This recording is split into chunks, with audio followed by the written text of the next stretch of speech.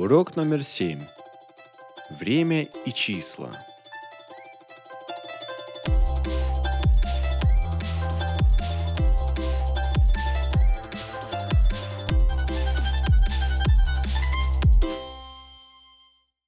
Для указания возраста используются количественные числительные.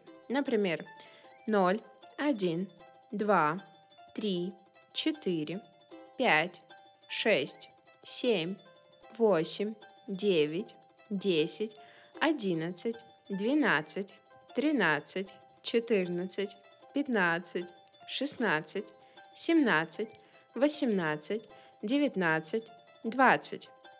Например, сколько тебе лет? Мне 18 лет. А тебе? Мне скоро будет 20. А твоей старшей сестре сколько лет? Ей 20.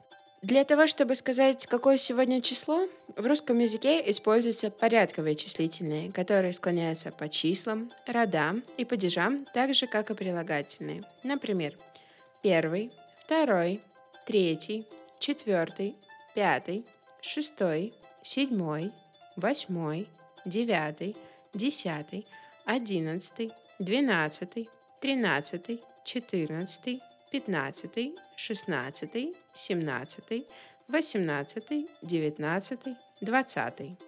Например, какое сегодня число? Сегодня 5 декабря. Какое вчера было число? Вчера было 4 декабря. Какое завтра будет число? Завтра будет 6 декабря. Сколько тебе лет? Мне 18 лет, а тебе? Мне скоро будет 20. А твоей старшей сестре сколько лет? Ей 25. Какое сегодня число?